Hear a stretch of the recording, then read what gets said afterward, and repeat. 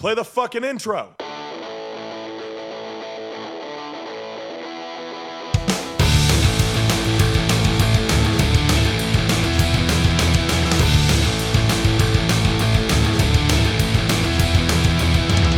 This is Dustin. And this is Eric. And this is SLC Punkcast. Thank you for joining us for episode 322. 322. Yes. 322. It sounds like a radio code. It's like this is 322 to 301.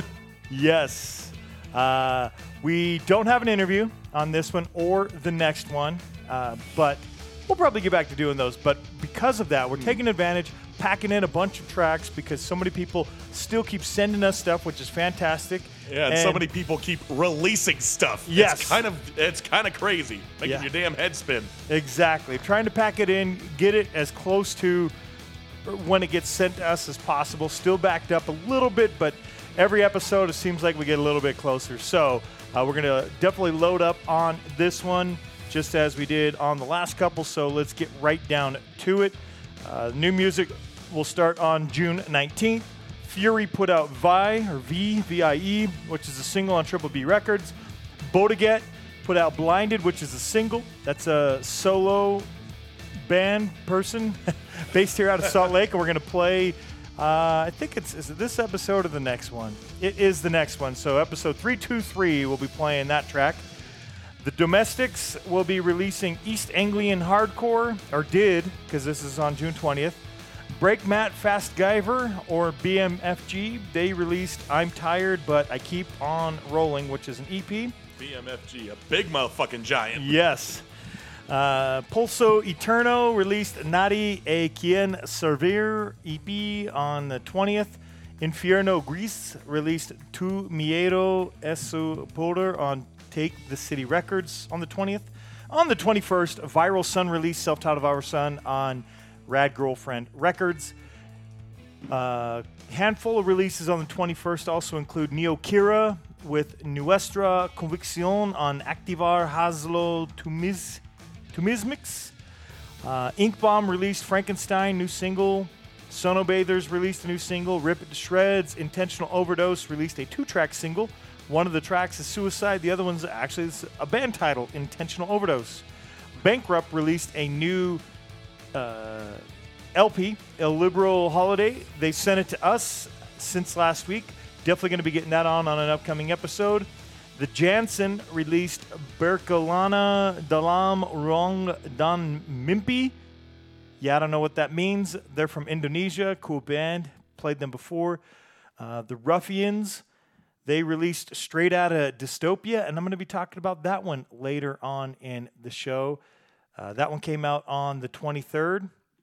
The Tombtones released Ghost of Toast on Rigor Mortis Records. And by the way, that last one, Ruffianz, is on Denim Demon Records. Get Some, G-I-T, Get Some, released New Blood on Rad Girlfriend Records on the 23rd. Worst released Resurrected on 1054 Records on the 23rd. JJ and the A's released the Self-Titled on the 23rd. I thought you were going to say JJ and the Abrams. Oh, God.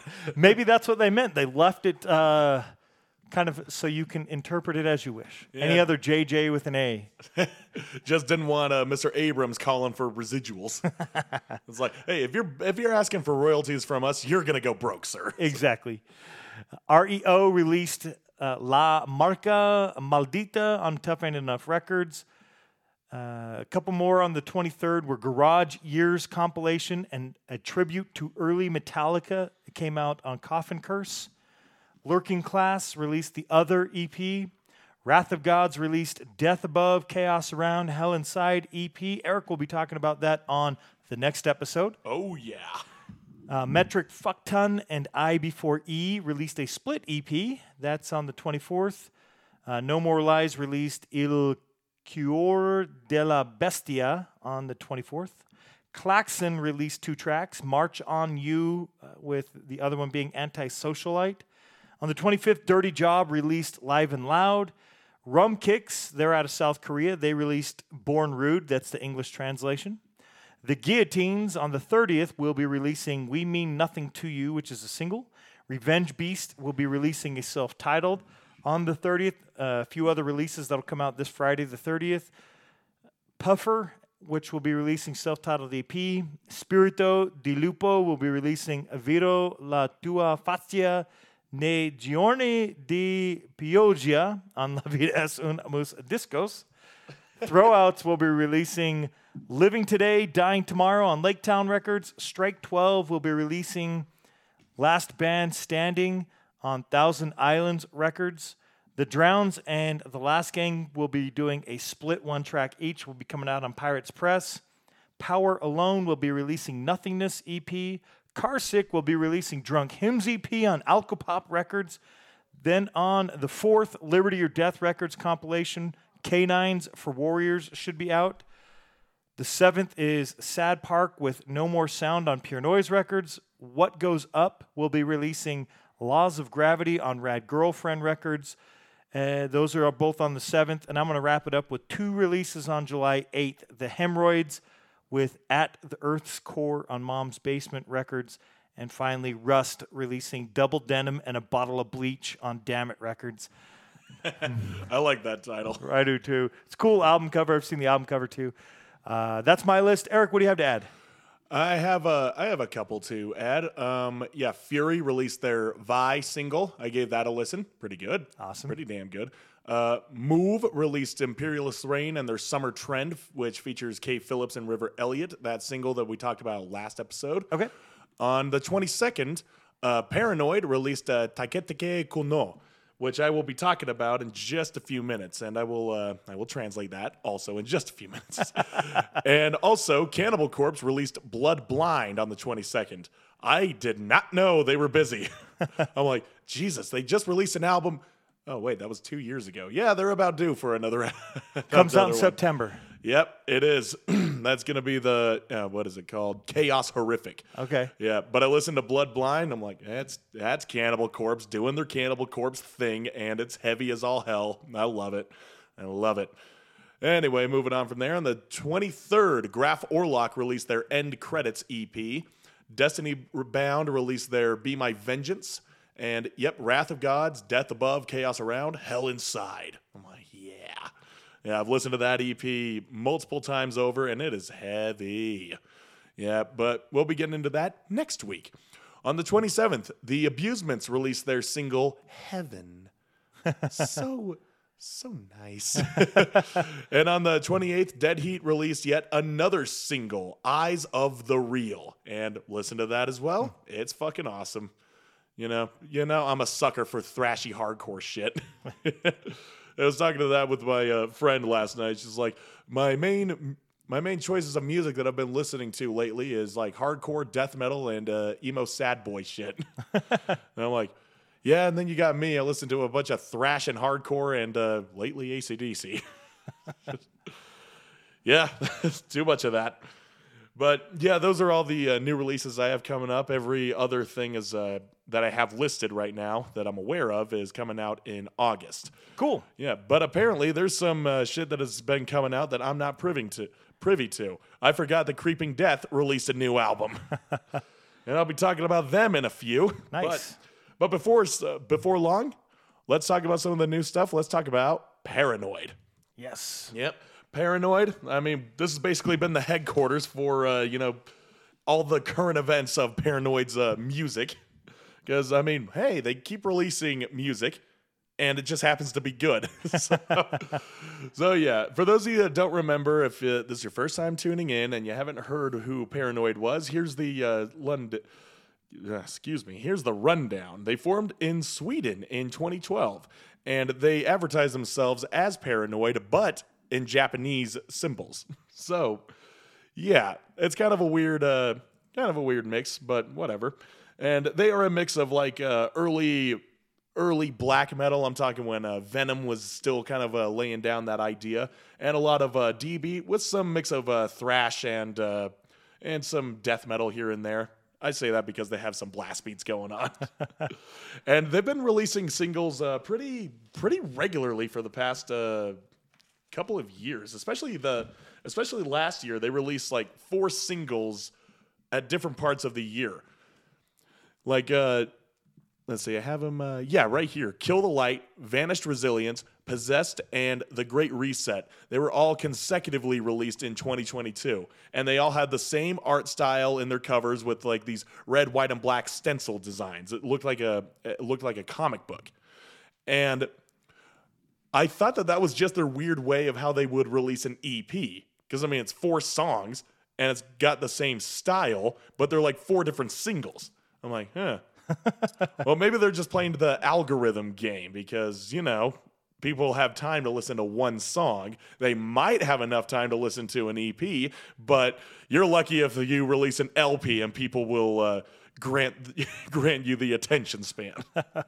So I thought that's what they were doing, but no, apparently it was just what I mean is, like, I thought they were gearing up to be releasing an EP. Gotcha. But no, apparently they were doing what I just described, just playing the algorithm game. Or maybe because they had an artist friend that wanted to display his work, and it's True. like, yeah, you know what? We'll help you out with that. I don't know what the reasoning is, but it looked cool, and it sounds cool. I played a few of those songs on here. I know I did Possessed and The Great Reset. Maybe I did Vanished Resilience as well, but yeah, I'd be surprised if I didn't play all of them. Maybe I was taking a break. I was like, yeah, you know what? I've been overloading them. I'm starting to make them feel paranoid. Hey. Anyway, they just released a new single called Taketake Kono, which is Japanese for systematic anguish. Okay. Ooh, that's pretty cool. Yeah, and this is a follow-up to their previously released Shimin Teki Fufukuju. Fufukuju. Let's see, it's a Fufukuju. There we go. I'll go with that. Yeah, Fufukuju. I know, it's just my dumb Western brain seeing that. Oh, it spells fuck in there somewhere. Anyway, but one thing that I noticed is that that single, along with the current one, are sporting similar artistic styles in the covers and the thumbnails that you see on their Bandcamp. And I'm like, are they doing the same thing that they were doing with the previous releases? But no, this one is actually gearing up for the release of a 6-song EP called Scum. And that's spelled C.S.C.U.M. Cool. Yep. It says come. Okay, that's my last one of the day. Oh, I promise, almost, but maybe it might be. Just, so help me God. Anyway, we are getting a semi full-fledged release because it's an EP, not an LP. Yeah, 6 songs of some awesome. Whatever their fucking sound is, however you want to categorize it, it kind of flows with each song. Like this one, Systematic Anguish, I'm not going to try and speak Japanese again, is more on the D-beat side of things. It's got an exaggerated fuzz tone in the guitars, and it's got some aggressive groove that you can only hear in those diss bands. But it's not complete without its harmonizing solos. So yeah, that's what to expect in this new Paranoid song. If you haven't listened to them yet, check out their Bandcamp. They have an extensive catalog, my friends. They do. Yeah, or you can go back and listen to any one of the previous episodes of SLC Punkcast. You're bound to find at least one. At least true. One. So yeah, here is Systematic Anguish. Anguish. Can't even speak English. The fuck? By Paranoid.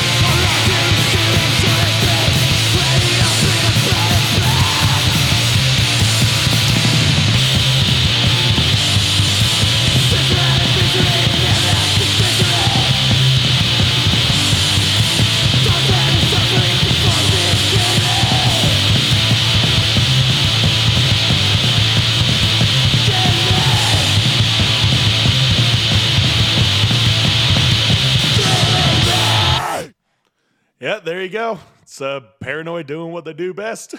Yep. Yeah.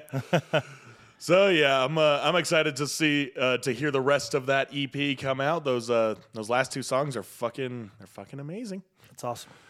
Anyway, have a bit of an update here. I said how Dead Heat just recently actually that's actually not bad. Recently. Yeah, recently. Coin that term. Yeah, trademark. Yeah, I'm going to keep going with that. Recently, their single Eyes of the Real. Well, I just looked on their Instagram, and there is an album coming out in July, the 28th of July. It's going to be called, what is it called? Let's see. Well, they have a video out for the Eyes of the Real, brought to you by Decibel.com. But it's not telling me what the album Endless is. Torment EP. Endless Torment? Yeah, from on Triple B Records on the 28th. Ah, okay. Yeah, it says now streaming on all platforms. That's just talking about the single. I'm like watching the little video right now. There we go. Yes, Endless Torment. It's got a weird looking guy with these crazy sunglasses. Looks like his face is coming off Poltergeist style. Yeah. So yeah, there's that to look forward to. I know I am. They say it's an LP, but it's an EP?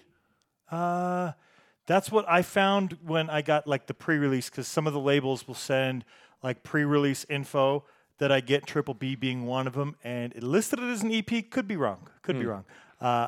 It's been a while since I've seen it. They probably sent it like 3-4 weeks ago. Well, I wouldn't be surprised either way, because their last album came out in 2021. So, I mean, was it?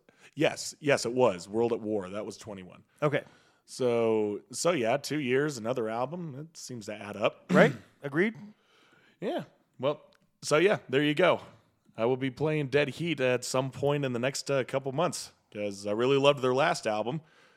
Yeah, this is the third band to have released an album roughly 2 years prior that I really loved, and now they're doing a follow-up, and I'm like, okay, because there was Drain with their release this year, and the same thing with Enforced, and now Dead Heat. I'm like, okay, all three of you had fucking home runs the first time around. Let's see if you could do it again.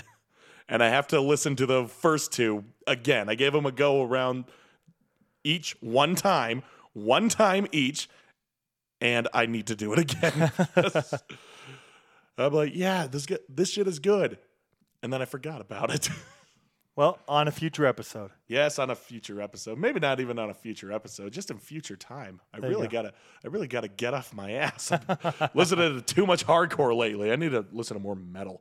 All right, let's get into some other bands. I got several shared with us. Like I said on the last episode, too, a couple bands that we met during Punk Rock Bowling, so wanted to kind of feature some of them. Some of them coming to, we are close to Las Vegas, so some of the bands that went also close to Las Vegas, meaning they also, when they go do shows, they come to Salt Lake, and a lot of these bands have. So we'll get to those.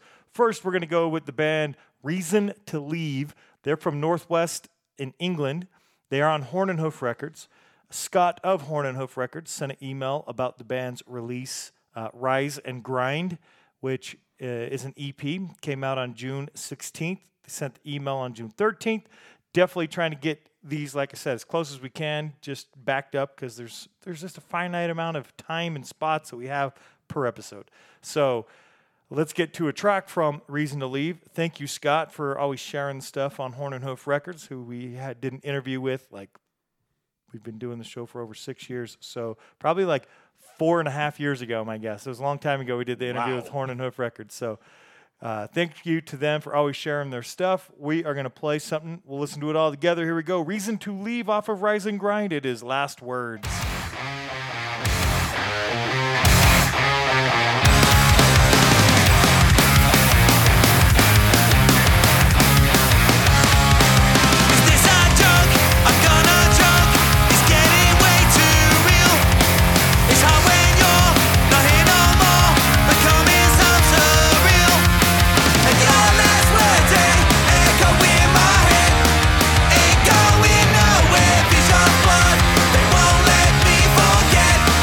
I can't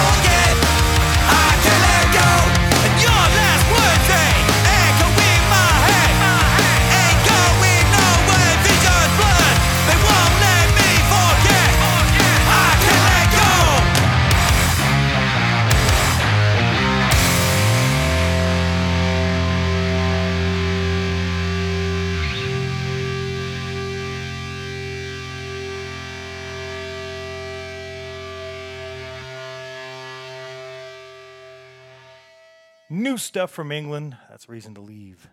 Yeah, it sounded like that. Sounds like England's dipping into the West Coast a little bit, as that had a very, Dillinger Forest strung out sound to it. Nice. Metal infused pop punk. Right. Cool stuff. Thank you again to Scott. Horn and Hoof Records always putting out cool stuff. Next up, one of those bands I was telling you about, the Disorderlies. Got to meet them during Punk Rock Bowling. They're from Seattle. They just actually put out a new album at the end of last year. It's called 10 Years Later, because the band started in 2010. So realistically, I guess that's 12 years later, but maybe it's from a specific album, not a specific date.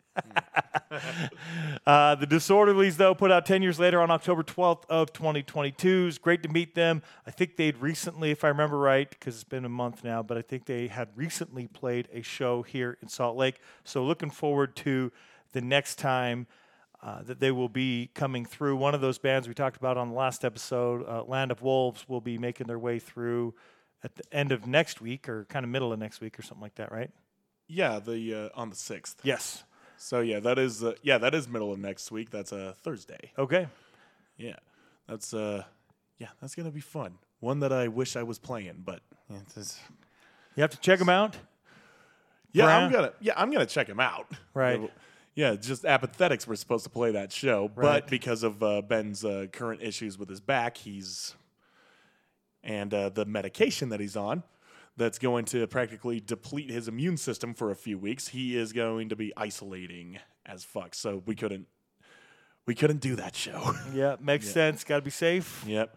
But it's going to be a fun one because our boys in Fancy Lads covered for us. Awesome. Yeah, and got this band Dream Weapon. Cool. Yeah, Dream Weapon. I never heard of them, but that's also because they're pretty new and a style of music that I don't necessarily hate or not like or anything of that sort, but I'm not aware of the type of music that's going on in Salt Lake other than like punk and metal and hardcore. That shit I'm more in the loop with. But these guys are more psychedelic. Well, I'm interested to hear you report back if you get to see the psychedelic guys, but the other band, though, Land of Wolves, Bram of Barking Mad, he was telling me that they're doing the Denver show. He's really excited to play with them as well. So check them out. We'll probably be talking about more of that here later on in the show. Back to the Disorderlies. Point is hopefully they make their way back here again. Off of 10 Years Later, we're going to check out the last track. There was a whole bunch of cool ones. I like their style, but after I heard Elitist Punks, I thought, you know what? Stuff like this should get played. Yeah. Right? God damn those fucking gatekeepers. Exactly. So here goes. It's the Disorderlies with Elitist Punks.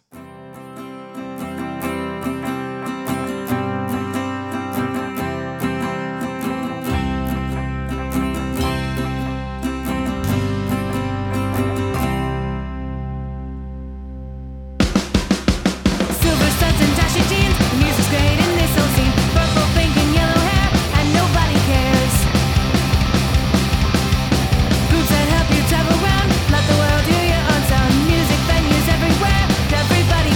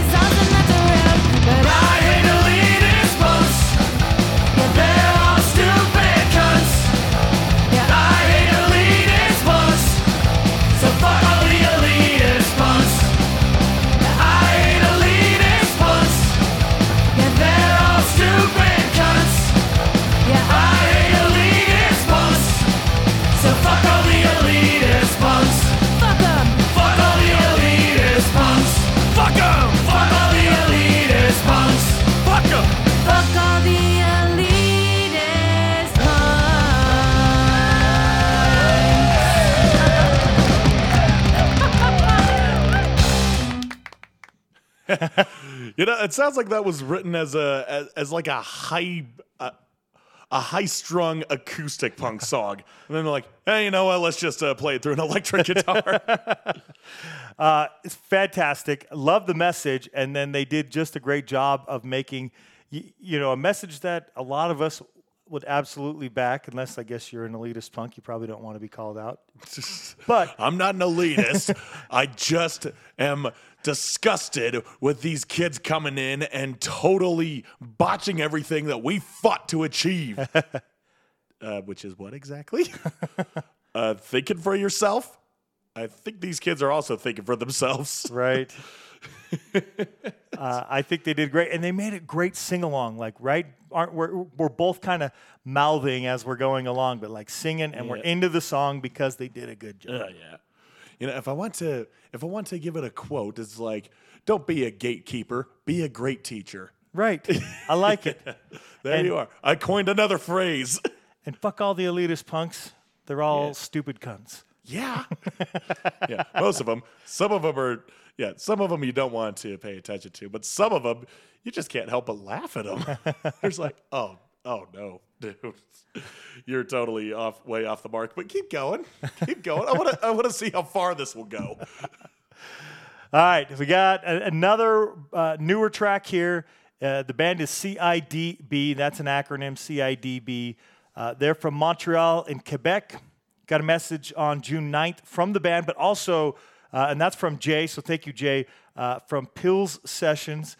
That's Diz, if I'm not mistaken, about this band too, because the C.I.D.B. self-titled EP was released on Pills Sessions, which you can go check out, Pills Records and Pandemics Records over on Bandcamp.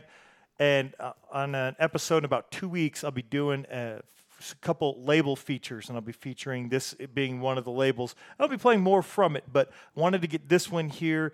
The band did just release that EP on June 7th, just a couple weeks back. And so, again, thank you, Jay, for sharing it with us. I'll be playing a different track on that upcoming episode. On this one off the EP, it's C.I.D.B., and the track is Duality, not to be mistaken with the Slipknot Duality. This is not a cover. You said it, not me.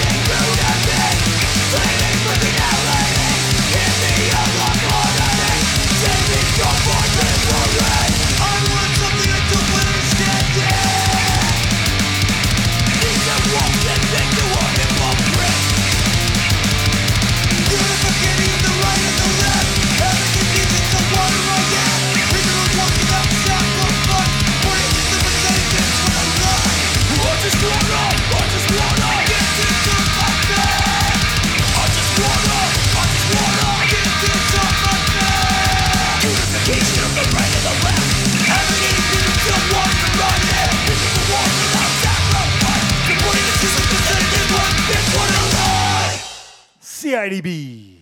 See, I did bad. Hey, maybe that's what it means. I don't know. Yeah, maybe. Every time I see acronyms like that, I always think, what's the most ridiculous thing that I could come up with? And maybe that could be it. I don't know. I have no idea what it is. Let's see. Can I do bees? Could I dance No, I can't think of the B. Never mind. I'm going to fuck that one up. I'm just going to say I'm looking forward to playing more from the Pills Records, Pill Sessions. C.I.D.B. just kicking it off. Give you an idea of what we will get to on that particular episode of Punk and I Worldwide. That track, again, was Duality off their self-titled. Any other acronyms that you have? Connie, I doo-dooed in my britches. There you go. Nice. I like it. Good stuff. Go check them out. We do have, we're going to move on to the older, lesser known. Eric's got one that's, not that old, but it's a few months back. I mean, it's almost 5 months. Yeah, February. It's not that old, not that new. It's, but it's there. Right. Yeah, I'm talking about the band. I'll be talking about the band Year of the Knife. Yeah, Year of the Knife. I think I talked about them on the show before when their when their last album came out, which was the let's see, Internal Incarceration. I'm like, yeah, that's so nice. Yeah, for those of you who don't know, Year of the Knife, they are a straight edge hardcore band from Delaware, formed in 2015. They began as a 5-piece with Tyler Mullen on vocals. And twin brothers Aaron and Andrew Kizelewski? Sure. Yeah, Kizelewski. I'm not entirely sure how you pronounce that. I think I misspelled it too. Anyway, they're on guitar and drums, respectively. And husband and wife Brandon and Madison Watkins on guitar and bass. And it's basically hardcore with breakdowns and blast beats.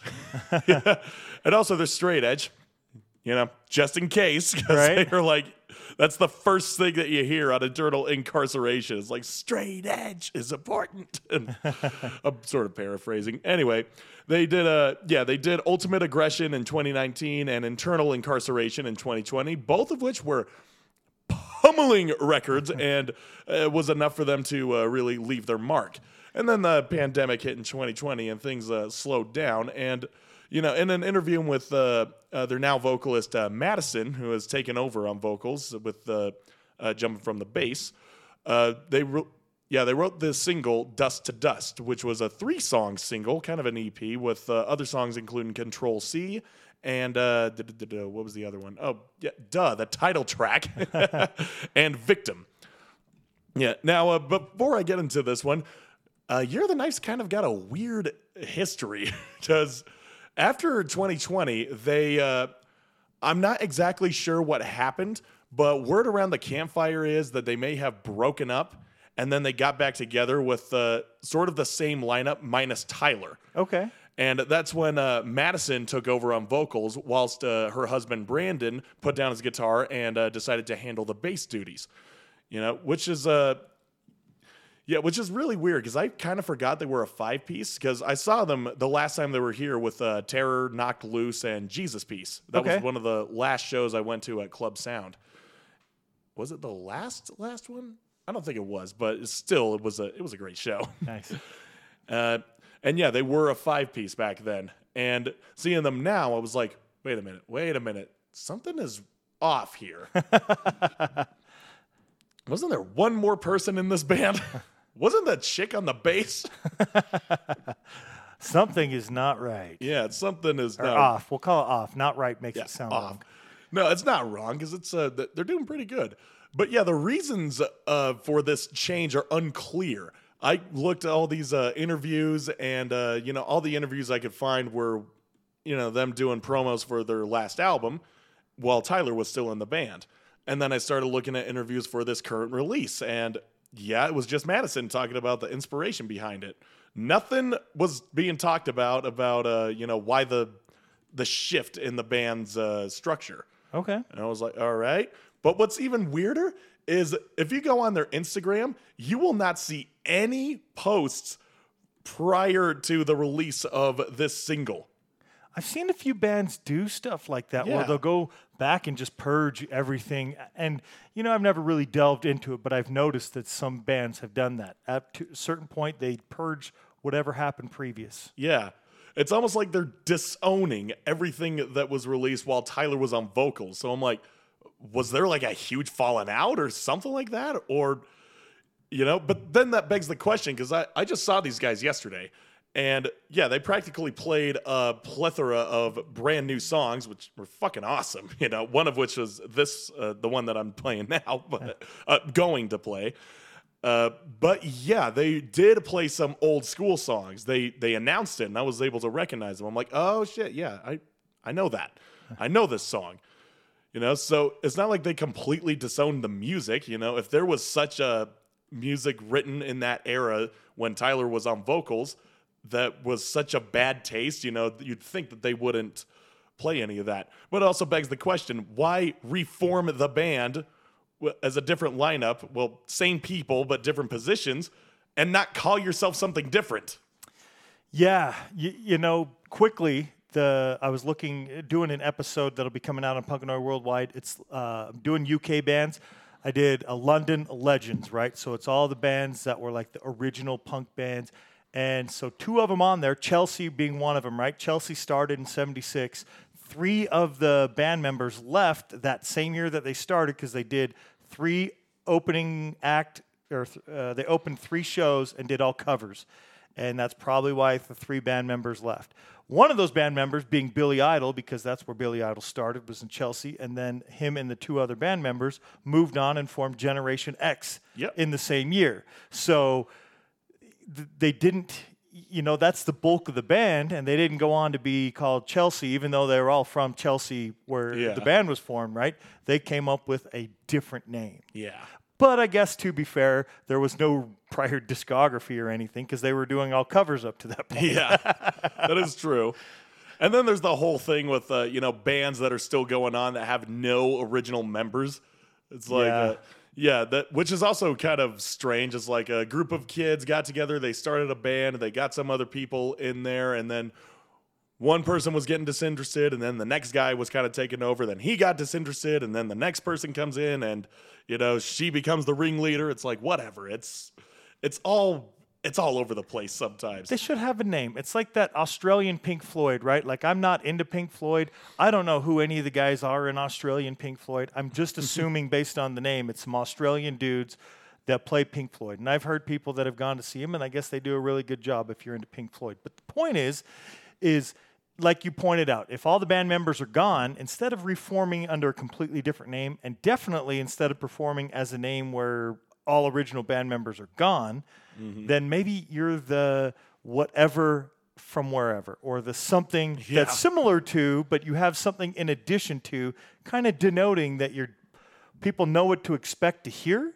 but not expect to see, right? Because you're not going to see any of the band members.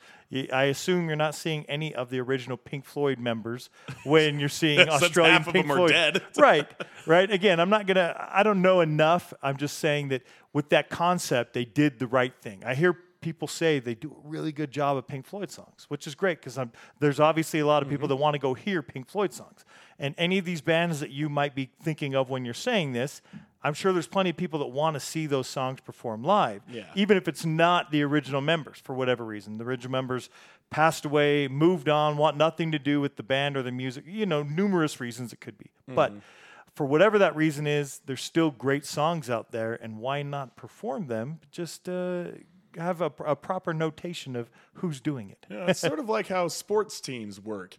You're not watching the same, you're not watching the same, the Pittsburgh Steelers. Right. You're not watching the original team because most of them have retired and died. Right.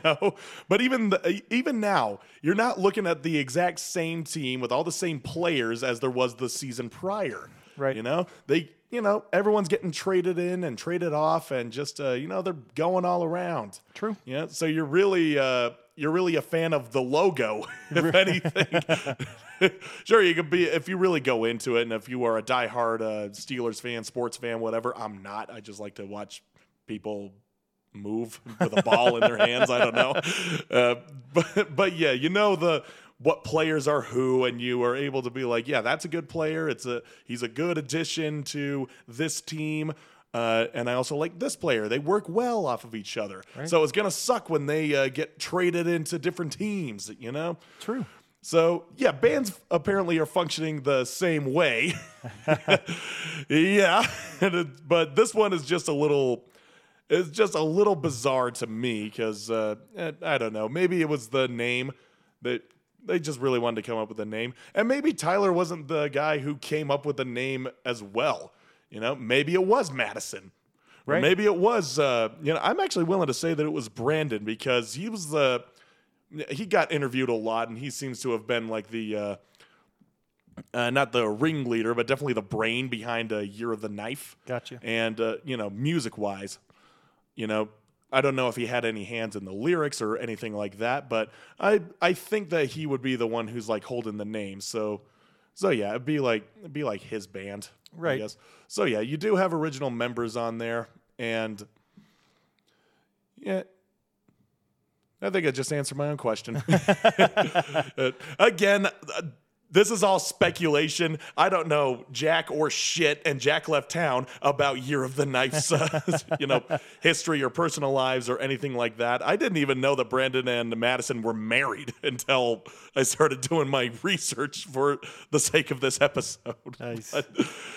So yeah, that was a bit of a side tangent. I hope you enjoyed yourselves. Let's get back to this fucking EP. There are 3 songs on it, like I said, and it amounts to 7 minutes. That's including Control plus C. If you know that, that's the key code for copy on a computer. And that song is about giving in to societal pressures and blending in with the crowd. Control C. I was like, that is awesome. It's kind of dated, but it's still awesome.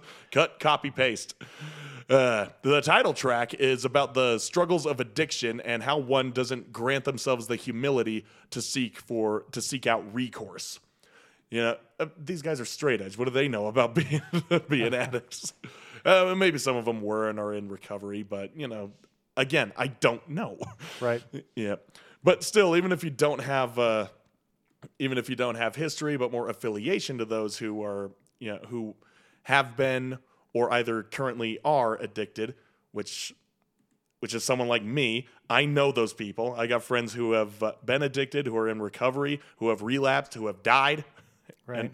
And, who have OD'd, who have come back from the dead, so to speak.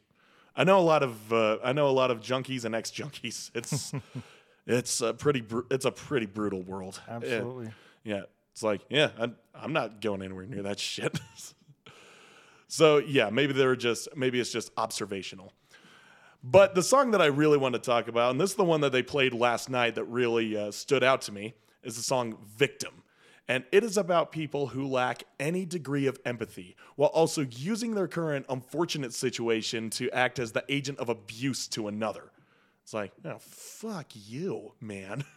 It's like, you think that excuses everything just because you're in a shit mood, you're in a shit position? No, you're just trying to bring everyone down to your level. Right. So it's about trying to stand up to that shit. Also, Madison wrote that song in an interview. She wrote it while listening to a lot of the band Irate.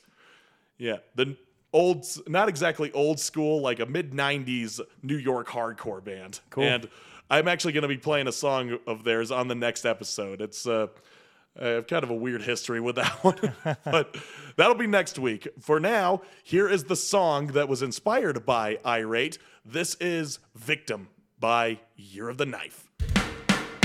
You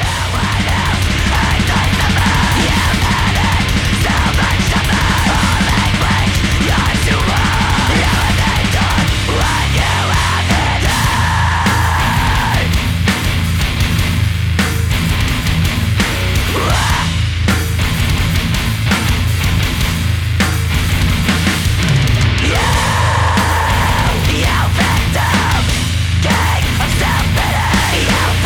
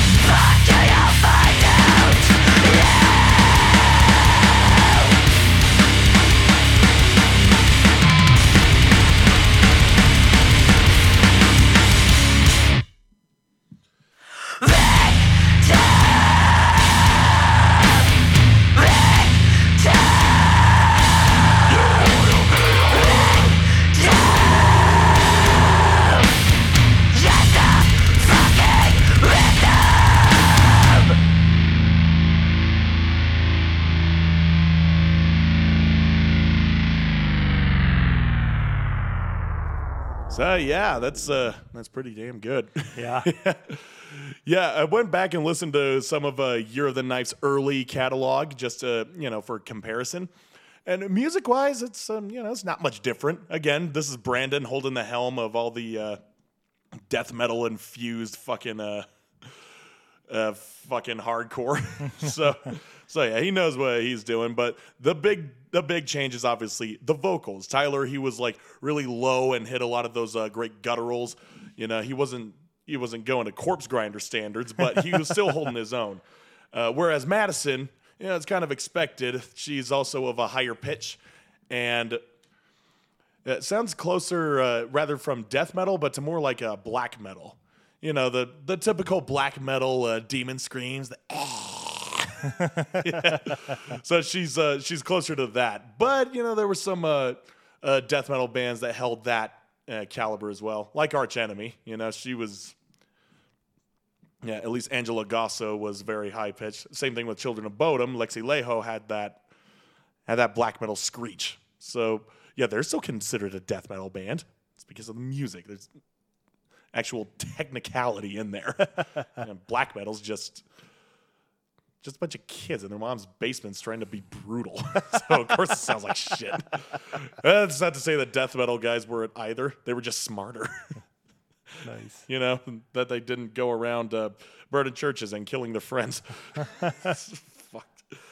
Yeah, I'm just sounding like the fucking rock critic boy. But yes, there is a distinguishable change in the music.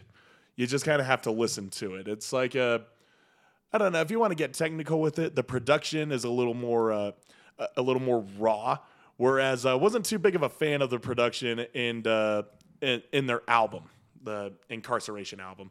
So yeah, it's nice to know that they're getting a little, keeping it a little rough around the edges. It's still sounding great. Like, it doesn't sound like a basement demo. Nothing like that. Yeah. But yeah, the music, more or less the same. It's just a lot of blast beats and a lot of breakdowns and a lot of nerve. So, yeah, and they have a new album that is coming out. They didn't specify a release date. They're saying like they announced it on stage. I think it's going to be sometime in July, maybe August, but cool. Something is coming. So this will be Year of the Knife Part 2. Awesome. Yeah, and I'll talk more about their performance when we get to the segment where we talk about shows. Sweet. Yeah, but for now, we've gone on quite a bit about Year of the Knife, and not necessarily them, just sort of the idea of their current state. Right. Yeah, but you got something for us. I do. Got a couple. First, another one of those bands we got to meet at Punk Rock Bowling. It was Dead Streets, also out of Seattle. They put out Clarion Call, which is a 5-track EP on May 4th of 2022, so just a bit over a year ago.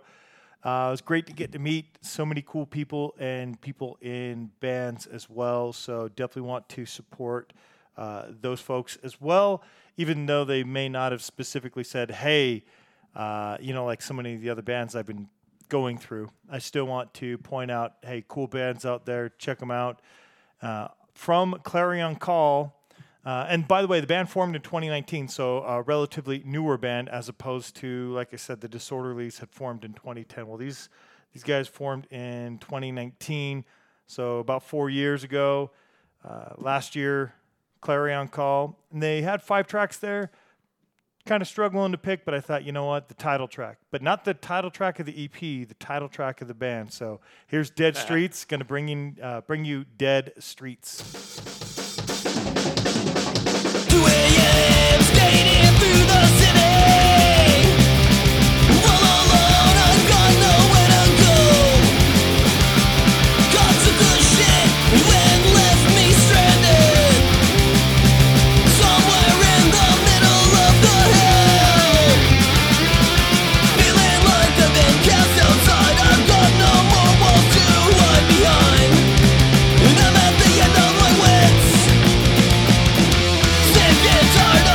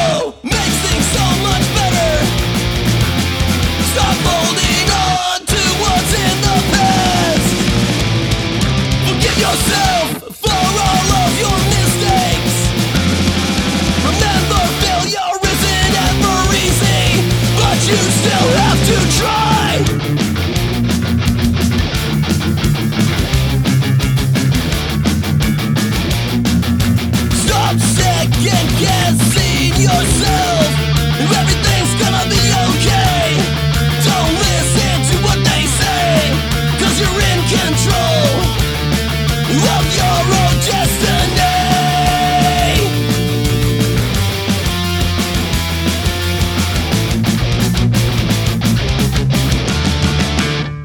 That's Dead Streets, Well, it sounded very lively to me. right? Those streets are alive, but they're dead. So they're undead? The undead streets, There's some Halloween ideas for you guys. right? All right, cool band, Dead Streets out of Seattle. That was the title track of the band Dead Streets. It was great to meet them, and hopefully they as well come through here. They're from Seattle, so not too far. The next band is a two-piece band, and they are based out of Phoenix, Glendale in Arizona, so not far from here. I don't know if they play a lot of shows. Anyway, the band, I received an email on June 4th, and it was from Roger. Roger does drums and vocals in the band. And then the other member of the band is Bill on guitar and bass, but he does guitar and bass through an octave splitter. So that's how you're going to get the sound that you're going to hear in a minute. Both band members played in the band Gristle in the 90s. Now they're doing Double Fisted. The song's short. I've probably talked as long, if not longer, than the song's going to be. It's 1 minute and 2 seconds long in talking about the song. So we'll get the song going here in just a moment. The release that came out on October 13th of 2018 for Double Fisted, it's almost a tongue twister. The name of the album is 6 Sick Six-Pack Songs of Slimy Southern Fried Sorry Assed Sickness. Well, okay, that's very sick. Indeed it is. The track's called Prodigal Son, so here we go with some Double Fisted.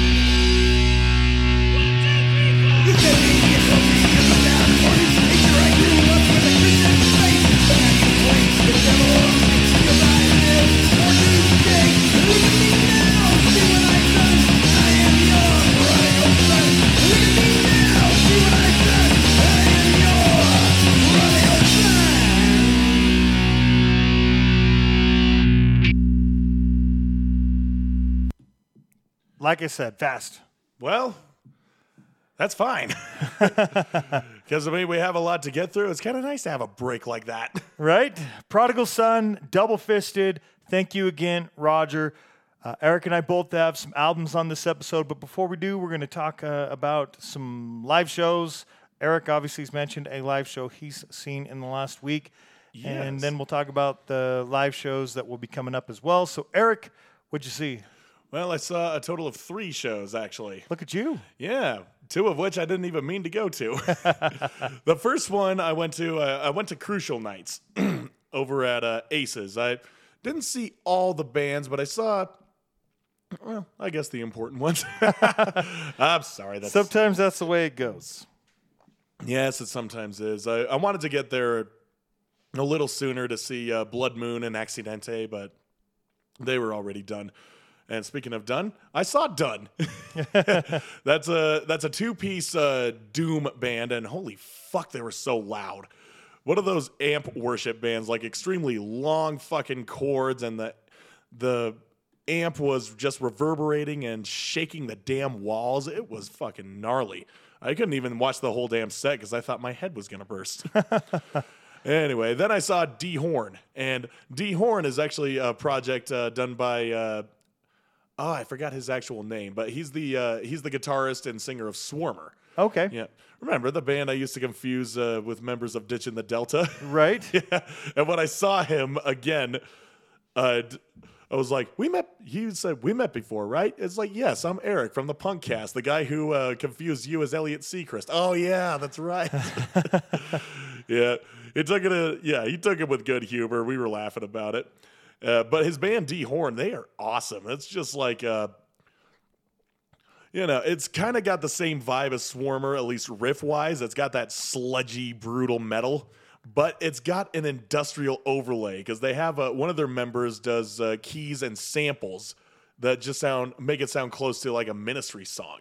Cool. So yeah, it's pretty awesome. It's like as if Russian circles had samples put into their music. Yeah, and of course vocals, but they're awesome. It was great to see D-Horn.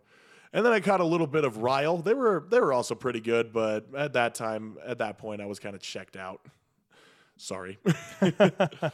Okay, then then later on in the week I was hanging out with my friend, my best friend Landon, and he was like, "Hey, is there a show going on?" I was like, "Well, there's another show going on at Aces. I don't know if you want to check that out." He's like, "Well, actually, my friend's birthday is going on." And he was a mutual friend of ours, one guy named Jed Fuller, and he was turning the big 5-0.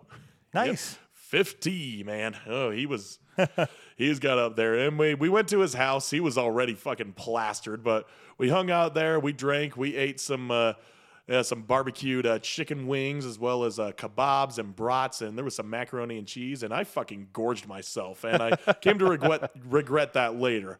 But we went over to Roja Brewing, and this guy that Landon knew was playing in his band. I don't remember what they were called. I don't remember what either of the bands played. I don't know their names. They were good. They were like, they were rock. It was fun stuff. But at that point, I was feeling the effects of all the food, having trouble settling in my stomach. And I was like, I'm not feeling too good. So I had to check out early. Dang it. So, yeah, that was another show. That's another one. That was one I didn't mean to go to. But had a good time either way. But, yeah, then I got home and I just had to rest. And after about an hour or so, I was like, okay, thank you. Then the other show I didn't mean to go to is the one I've been sort of alluding to in the previous minutes. That was Creeping Death and Year of the Knife. I did not know they were coming. I did not know they were playing so soon. Ever since Creeping Death especially, since they had already been here like last month with Terror and Black Dahlia Murder, and I didn't go to that show. Should have gone, but I didn't end up going. I just got back from Punk Rock Bowling, and I was, like, checked out for other shows. Right, I bet. Or maybe it was prior. I don't remember. But I've been to so damn many. 80. Maybe it was before. But either way, they were just here. But now, I guess they're doing another North American tour to support their album that was just released. And I was like, oh, God, I forgot they released an album. So how it happened was my friend called me up saying, "Hey, do you want to come to Creeping Death tonight?" Wait, they're playing? Oh, shit. Well, I guess so. When is it? It's tonight? Yeah, I'm shopping right now. Yeah, I guess I can go. Good. I don't want to go alone. She had someone she was going with, but he bailed, so I was like, okay, I guess I'm your fallback. Nice. But that's fine. I'd like to see Creeping Death again. I think this is my 5th time seeing them. But Year of the Knife is what got me in, because I'm like, you know what? I've only seen Year of the Knife once. Let's check this shit out. Nice. That's cool. So it'd be awesome to see them again. So I went down to the show, missed the first 2 bands whose names I can't remember, but I was just in time to see, we were just in time to see Year of the Knife.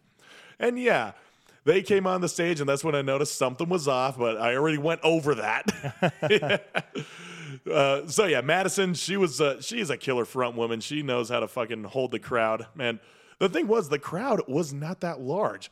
Sure, it was a Tuesday night, but yeah, this was, I kind of expected some more, because Creeping Death has a significant draw. I mean, they're not huge, but they get people in.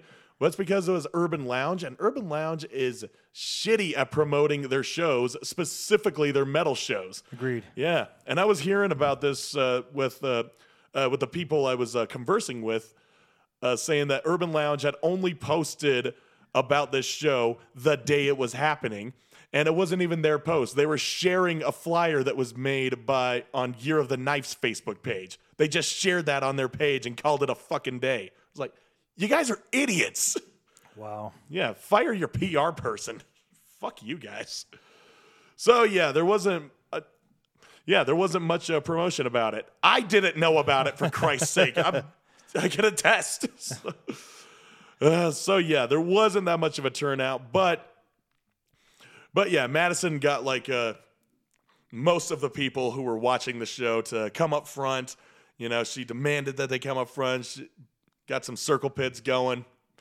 With as little people as there were, the people who were most excited were making that show happen. So cool. That was good. So yeah, Year of the Knife, they were great, and they played a lot of their new songs. And of course, they announced that they were releasing a new LP. And all the songs that were new, I'm like, this sounds fucking great. Yeah. And of course, they played some of the old songs. They also sounded great. I'm like, well, let's just hope that this keeps going. Hopefully no one else leaves this band. Right. Yeah. And the funny thing was, I was looking at the merch. I wanted to check out their merch, but I couldn't find it. And the thing was, they had a logo that sucks. I'm sorry. It just sucks. It's like all these weird fucking crisp, sharpened letters that looks like a metal logo, but I could not make out what it was saying. I thought it was just another band, like a metal band's logo. But no, if you look really hard, it says Year of the Knife. That is a terrible logo. You guys got fucking gypped, whoever designed that. Right. Like, come on, leave those near illegible logos to all the death grind bands. Christ's sakes, people. I know you love death metal. You guys are practically death metal with breakdowns, but you're just grant some leeway with the logo, people. So yeah, it took me a minute to find their fucking merch, and I was like, oh, okay. Well, needless to say, I didn't buy anything. I mean, the death metal band that you're playing with has a more legible logo. And speaking of that death metal band, let's talk about Creeping Death. Yeah, they killed it. They were, you could tell they were kind of under some tour fatigue, so it was kind of hard to. Yeah, they were doing their best. They were doing their best to keep the energy up. Well, mostly their energy up. But especially their guitarist, whose name I cannot remember. I just call him both their guitarists have long hair, but this guitarist has braids. Okay. So yeah, he's the one with the braids. Yeah, the one with the braids. He is I think you can call him their rhythm guitarist because he wasn't doing much soloing. He was doing some little melodic harmonies and shit like that, but no, he wasn't the soloist. But he was jumping around, bouncing around, doing like some spin kicks and everything. I was like, okay, at least he's there. He's a lot more agile than the singer. Nice. Probably because he's thinner. And a little taller. Not even thinner, he's lanky. Lanky. The singer, he's more broad shoulders and he's got a beer gut. So he's a little stout. A little stout. I remember when I first saw Creeping Death back in, I want to say 2016. Their singer, he didn't have long hair yet, so it was just like all kind of up top. And he comes out, he's got his shirt tucked in, has his jeans up waist high, and he's just got his beer gut out like that. I'm like, you were awesome at being a vocalist. Your gutturals could use some work, but they are good starting point. But you look so adorable right now. I couldn't help it. But yeah, this was like as I said, probably my 5th time seeing Creeping Death, and they still killed it. You could tell they were having fun. Even though they were, you could tell they were tired because this was like maybe the 3rd or 4th to last show on their tour. Okay. Yeah, and with the tour with Black Dahlia Murder prior to that, so yeah, I'm surprised they're still standing, let alone performing. Maybe they're just younger than me, and I'm just jealous. But it's not like they just went off after their show and just sort of disappeared. No, they were hanging out, they were talking to the people, and just hanging out by the merch table. Cool. Yeah, just becoming one with the audience. Yeah. I should have talked to him, but, I had to get my friend home. She had to be up early. Needless to say, so did I. And we still needed food. I was going to that show, haven't eaten nothing but a Reese's. So Yeah, that's not much. yeah, it ain't. Yeah. So yeah, Creeping Death and Year of the Knife. Watching a hardcore band with blast beats and a death metal band with breakdowns. Yes, there is a difference. Because Year of the Knife, they got more of that hardcore groove and the sloganeering and everything, but they have blast beats every once in a while. Creeping Death has the blast beats, but they have breakdowns every once in a while. So it's kind of like you put them all together. It's like, yeah, you get a full-fledged deathcore band. Yeah, so it's awesome to see that. It's just awesome to see that sort of cross-contamination. Awesome. In these shows. Yeah, they say mixed genre bills, but I'm like, no, I like cross-contamination. It sounds more metal. Sweet. Yep. Anyway, those were the shows that I had attended in the last week. Makes up for the week prior when I didn't attend any. True. Yeah, even though I wanted to, but I don't remember what show I wanted to go see. Well, whoever it is, you'll have to catch them next time. Yeah, next time. Anyway, talking of next time, here are some of the shows that are coming up. On the 29th, Godflesh, Prison Religion, Last, and Serpents of the Rainbow, all playing at Metro. That's around $40. Starts at 8 p.m. On the 1st of July, Sleep Cult, The Pseudos, and Fern are going to be playing at Lost Acorn Gallery. I do not know where that is or what that is either, but here is where its location is at. It's 752 East and 6th Avenue. So that's up in the avenues. Okay. That little neighborhood right next to the college. So I'm like, okay, well, that's cool. So that'll be $8, starts at 7 p.m. On the 2nd, Zodiac Killer, Portraits, Service Weapon, and Honor Code will be playing at your mom's house on... Oh, yeah, I already said on the 2nd. Yeah, and that's the day that Portraits gets back from tour. And that'll be $10 and starts at 7 p.m. And then on the 7th, Mandalore, Absolved, Social Stigma, and Bound will be having their welcome home from tour party at the Beehive. That'll be $18, and that also starts at 7 p.m. Also going on the 7th, Venom will be playing with Acid Witch, Enforced, Worm Witch, and Al Ghul at the Metro. That's also around $40. I'm saying around because I'm taking in the fees with ticket prices. Fuck you, Ticketmaster. Anyway, that starts at 7:30 p.m., and it's a bar, so it's 21 and up. Then on the 8th, Havoc and Toxic Holocaust are coming through on their tour. They'll be playing with Hammerhead and I Am at the Complex. That's $25 and starts at 7 p.m. Also on the 8th, Some Kind of Nightmare, The Pseudos, Fancy Lads, and Griebler will all be playing at the House of Blues. That is $5 or $10. It's donation. $5 to $10 donation, starts at 6 p.m. And I'll finish it off on the 15th. There are 3 shows hitting up. You ought to hit up. Gogo Bordello is playing at the Union, 7 p.m. Don't know the price yet, but you'll figure it out. Right.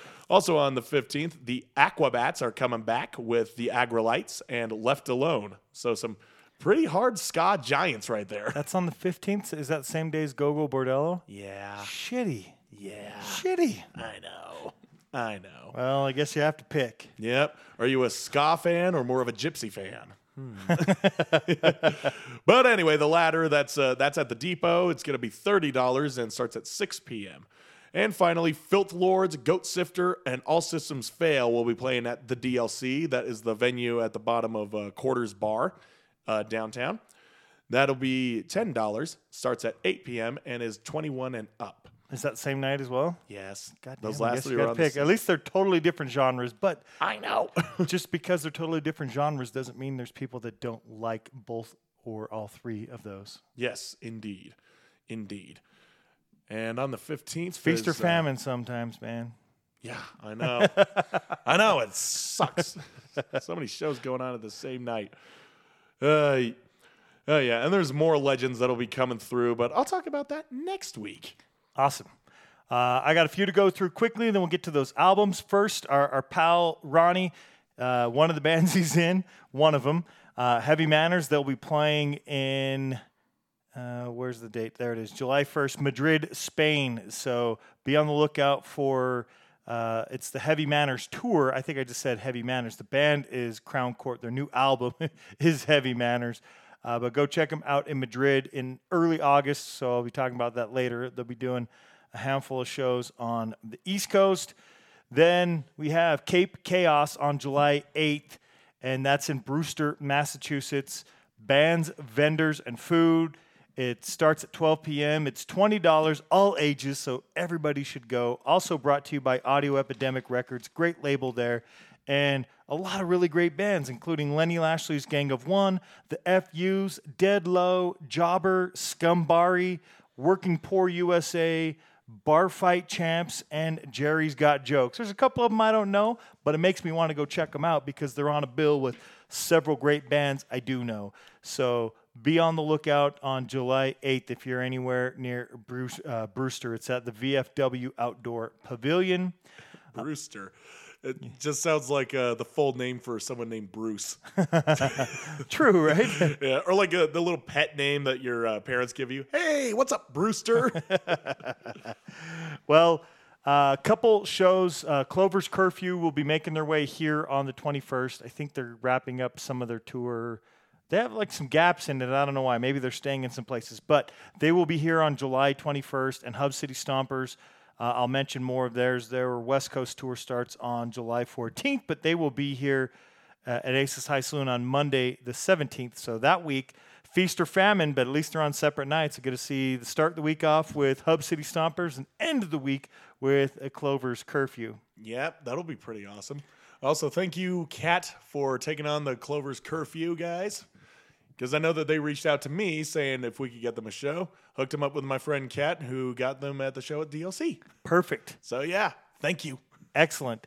The next one, it's going to be on June 30th. We're going to mention Squelette from Paris. We'll be playing with Criminal Outfit, Dog Face Bastards, Still Pissed, and All Negative Thoughts Inside. That's in Long Beach. $15. 21 and older, 7 p.m. Supply and Demand is the name of the venue. If you get a chance to go out and see Squelette, you should. I mean, like I said, they're from Paris, so they're traveling a long ways, but they're awesome. And Criminal Outfit, awesome. A lot of those other bands on that bill, great bands. Sweat, they are from California. They will be doing a West Coast tour. It starts this Friday, the 30th, in Albany, California. The first on in Sacramento, to be determined on the 2nd. Corvallis in Oregon on the 3rd. July 4th, they'll be in Portland, Oregon on the 5th. Tacoma, Spokane on the 6th. July 7th in Boise. And son of a bitch, the night before I get home, they'll be here in Salt Lake City. So Oh, I know the pain. Right? Remember my pain with Drain? Yes. And then I heard all the things happening at Yes. that show. Post Malone even showed up and was watching him on the roof. Right. God damn. If you had to miss that thing, that was a goof. Right. Oof.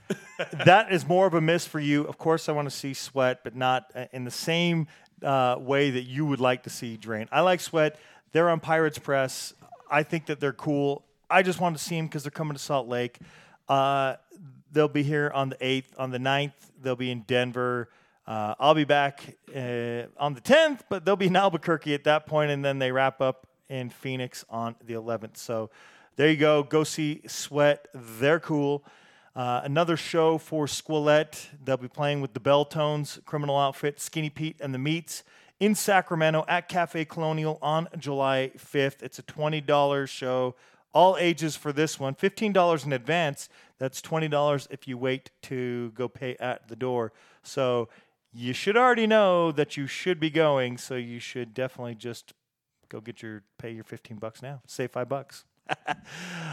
On June 30th, Hunting Lions will be playing at Winter's Tavern. That's in Pacifica, California. And they will also be playing with Control Freaks, Skinny Pete and the Meats, and Oil. It's a 21 and older show, unfortunately, but it is free. So for anybody that can get in, go get in. Doors open at 8. Show starts at 9. I don't know Control Freaks. I should definitely look them up. All three of the other bands on that bill are great bands. I've seen Skinny Pete and the Meats. I've seen Hunting Lions, both great, and I would love to go see Oil. So if you get a chance, you should definitely go check them out. Land of Wolves, we were talking about them earlier. Their tour for 2023, July 5th at the Shredder in Boise, July 6th at Aces High here in Salt Lake, July 7th at Bar in Denver, and July 8th at the Triple Nickel Tavern in Colorado Springs. Go see Land of Wolves. They were awesome. We played them on the last episode. Then Greasetown Arts and Deadeye Productions presents on June 30th. It's the Foilies, Perfect Blue, Pay No Mind, and Grease Cult, I think is what that is. It's in Missoula, and it is a $10 as it says. Show starts at 8:30, doors open at 8. That's on June 30th. So if you're in Missoula and you want to go check out some bands, there you go. It's an all-ages show. And if for some reason you don't know where Missoula is, like if you're not from the West Coast or where we're at, it's in Montana. So there you go. If you're on the East Coast, don't go try to go to it unless you want to travel, I suppose. But it's not driving distance. Here in Salt Lake at the International on June 30th, that's 342 South State Street, it looks like. Folk Hogan and Zombie Cock. They'll be doing a $0 show, but it is 21 and older. So go check out our pals in Zombie Cock playing with Folk Hogan on June 30th. Free show! And last one, Triangle Fire. We played them on the last show. They'll be playing in Murfreesboro, Tennessee on July 8th with Bled to Submission and Gum, but that's Gumm, Gum. It's $15 in advance, $18 day of the show. You can go to Eventbrite to buy your tickets. Doors open at 6. Doors open at 5. Show starts at 6. It's at Graveyard Gallery in Murfreesboro, Tennessee. That's all I've got. Eric, unless you have something else you forgot to add, let's get to those albums. I do have something I forgot to add. I mentioned how Portraits and Mandalorian Absolve going to have that coming home party. Yes. Yeah. Well, the thing is, they're still on tour right now, so I don't want to be doing a dishonor to them without plugging the shows on here. If you're in Tempe, Arizona tonight, they will be playing at The Beast. Portraits will be playing at The Beast. That's at 960 West University Temple Drive. They'll be playing with A Continent Named Coma, Marked for Life, Bite the Hand, and Silk Stockings. It's $10 and a 21-plus show, so sorry about that. On the 30th, they'll be in Albuquerque at La Chancla. The shoe that mothers, use as a beat stick. Okay. They'll be playing with Atami, Cell Damage, and Zero Silence. And then on the 1st, they'll be playing in Denver. There is no information as to where they will be playing. Like, I even reached out to, I think Derek handles their Instagram page. And it was like, a lot of shit was still up in the air with tour dates. So they were scheduled to play in Seattle, ended up playing in Tacoma. So I don't know if Denver's sort of the same thing. They might end up playing in Grand Junction. But just check out Portraits Band on their Instagram at Portraits Band. I think you'll like them. I talked about them on this show before, and they're fucking awesome. Anyway, that's and then they'll be playing that show back up in Salt Lake on the 2nd. Yeah, with Zodiac Killer. Cool. Anyway, for Mandalorian Absolve, they still got plenty of shows ahead of them. They will also be in Tucson tonight, or Arizona tonight, just not in Tempe, Tucson, whatever. They'll be playing at The Groundwork with In Lessons and Vergüenza that'll be, 7 p.m., $10 to get in. Then on the 30th, they'll be in Albuquerque at La Chancla with Portraits, playing with, once again, Itami, Cell Damage, and Zero Silence, $10, 7 p.m. There you go.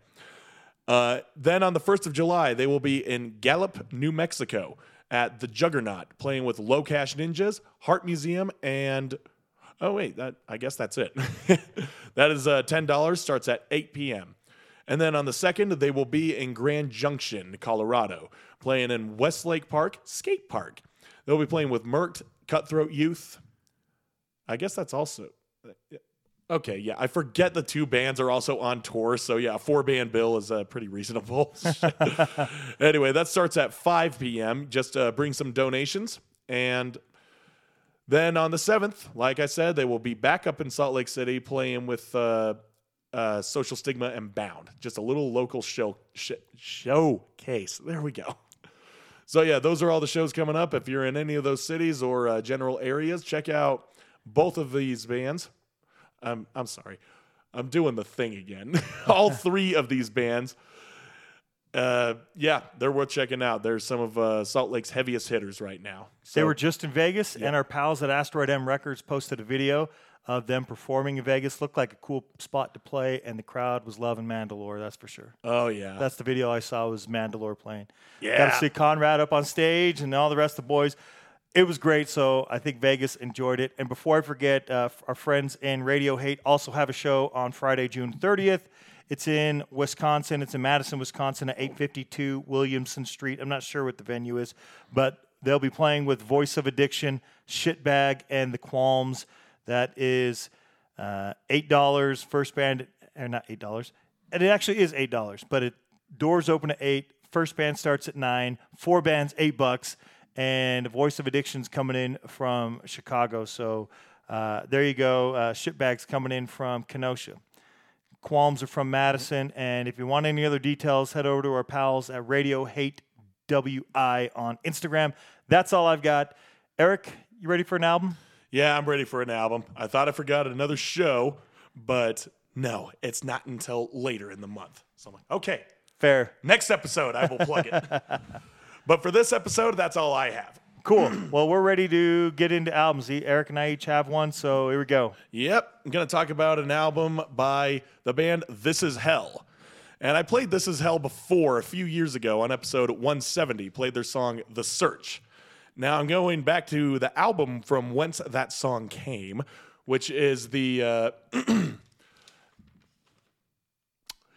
Oh, yes, Weight of the World.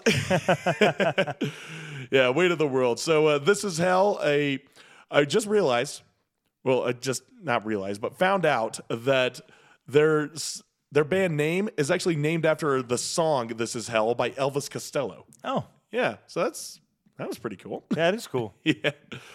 And I think I mentioned this the last time I was talking about them. I'm sure I did. But just in case you don't remember, the first time I saw them was in 2010 on the AP tour. And that was a show that included Polar Bear Club, Emma Rosa, August Burns Red, and Bring Me the Horizon. So This Is Hell was obviously a standout. And I say that because they're a hardcore band through and through. And we know they were the biggest takeaway for me. I bought their CD, Weight of the World, from them because I was like, okay, these guys, do you know what songs they were playing? And they were like, well, I mean, they played a little bit of both from both of their albums. At the time, they only had 2, but picks up with the CD, Weight of the World. This is the album that they played most of the songs you heard tonight. Okay, bought that, motherfucker. So yeah, Weight of the World is their 3rd studio album, and it was put out on Rise Records after they split with Trustkill for the first 2.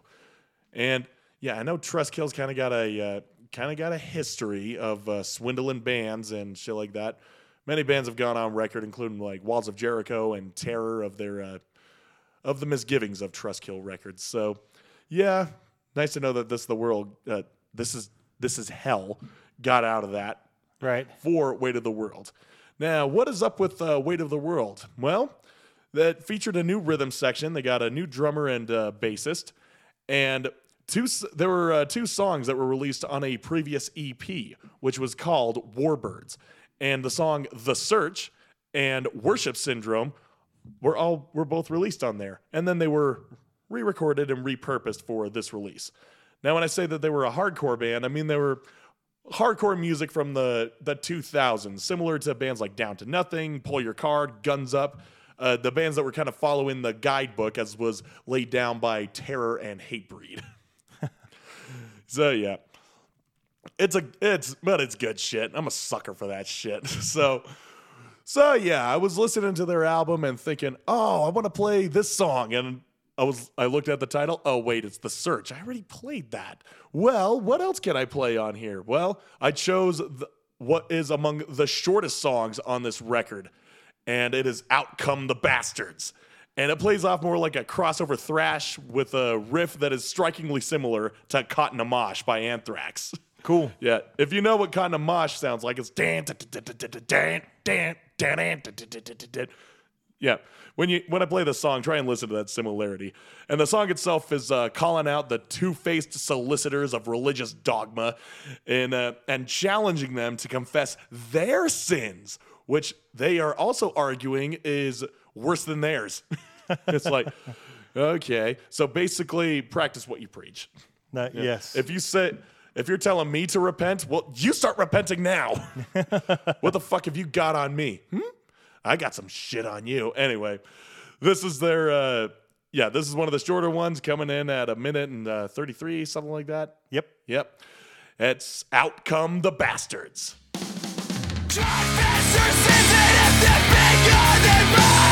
Will plead guilty for all of their crimes. Confess your sins, and if they're bigger than mine, we'll all repent and do our time. Take me to heaven with an innocent light. Legends to legends is what to say. Legends to legends does the guns. Body and smoke and rust. Oh, it's all double done and fucking double standards. While everyone curves their niches, somehow we're the bastards. It's all double done and fucking double standards. While everyone curves their niches, somehow we're the bastards. Confess your sins, and if they're bigger than mine, we'll plead guilty for all of the crimes. Confess your sins, and if they're bigger than mine, we'll all repent and do our time. We'll do our time. We'll do our time. We'll do our time.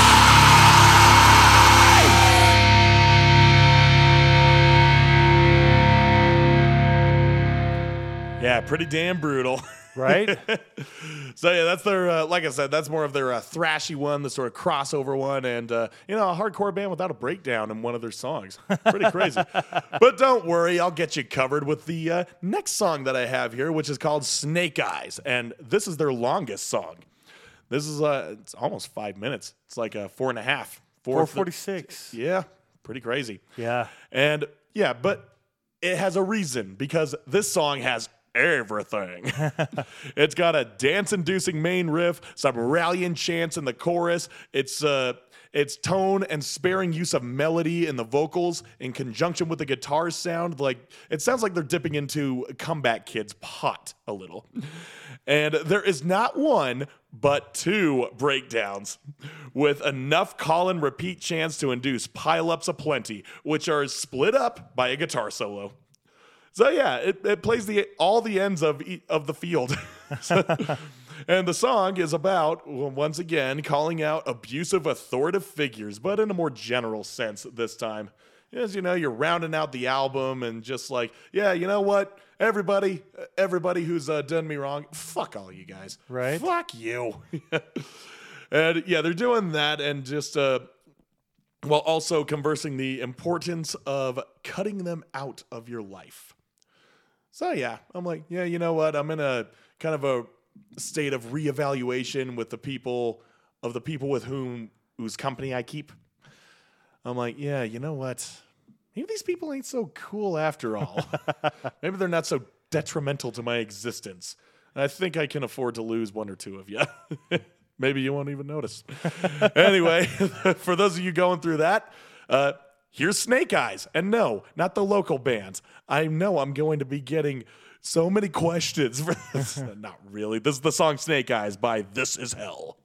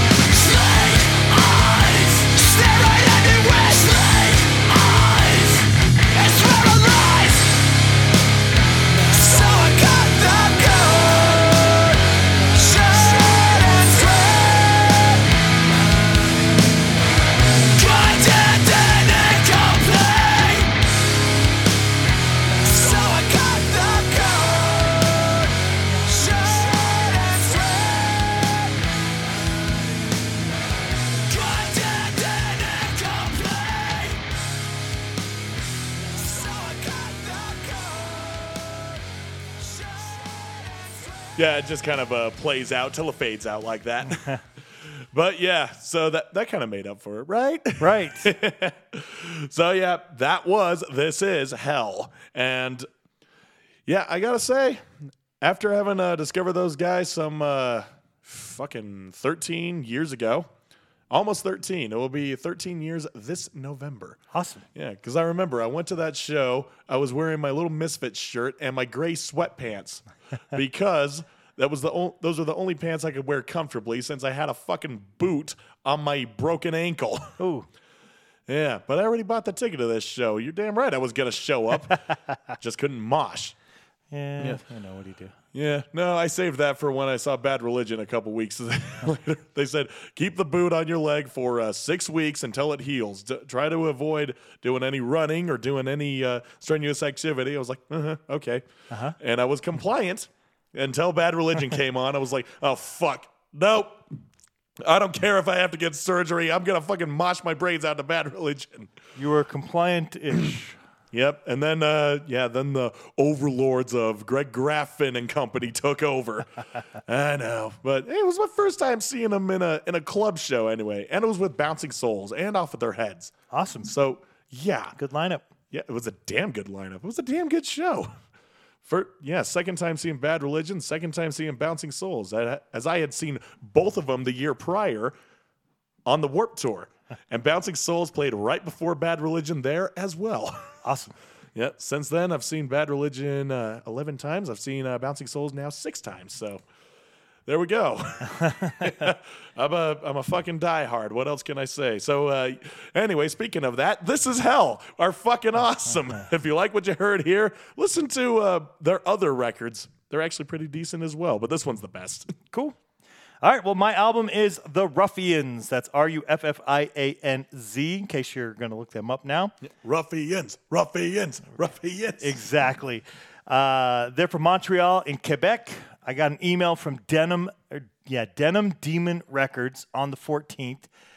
They sent over the album, digital version, and got to listen to it. And, man, I think it's awesome. It's really cool. It officially was released on June 23rd, and it is great. So the band has been a band since 2003, so 20 years as a band. Congratulations to them. But I don't know what they were doing in the window. Their first album, Straight Outta Disorder, came out in 2008. Well, 15 years later, you get their second album, Straight Outta Dystopia. And it's a pretty great album. It has been 15 years, but it is pretty cool. It is a 13-track LP, and I've got 2 tracks. So, spoiler alert, I'm going to keep just the very first track, which includes the intro, and then the last track. I'm going to do the bookends. And there were so many other cool ones, but I just liked the way it opened and the way it ended. The ending track is the title track, and the opening track, which we'll do in just one moment. I want to mention real quick, in Europe, the Ruffianz will be doing a European tour. I'll talk more about it on other episodes as it gets closer, but July 21st, they will be IT. Where the shit is IT? What's IT in Europe? Man, who do you call? Italy. Who do you call Italy. when you can't find IT? Must be Italy. And then I think Zurich is Switzerland. And then that's the 22nd. And then they will be on tour through August 5th, which they will be playing at Rebellion Festival. So that'll be in Blackpool. But there'll be several shows in Germany, Czech Republic, Belgium, France. A lot of great shows that they'll be doing. Poland is even on there. So you can head over to the Ruffianz social medias and you can see that one. I'm going to talk about their record where you can get it after we do the track. Let's do the track. The first track here, I'm going to play the first and then the last. And the first one includes the intro. So it's still only like 3.5 minutes long total, but the intro goes on a little bit. But you got to listen. Keep in mind, remember, the band last release was 15 years ago. So here you go. The intro and Smashing Skulls from the Ruffianz off of Straight Outta Dystopia. Yeah. Were they in that band too?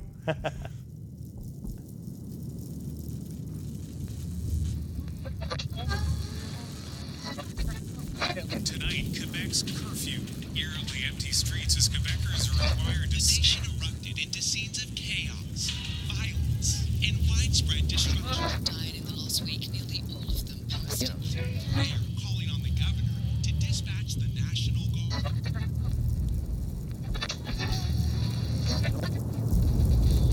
Breaking news. Montreal is in shock tonight. The Ruffianz are back. I think it's safe to say that no one thought it would ever happen. Hide if you can. I repeat, the Ruffianz are back.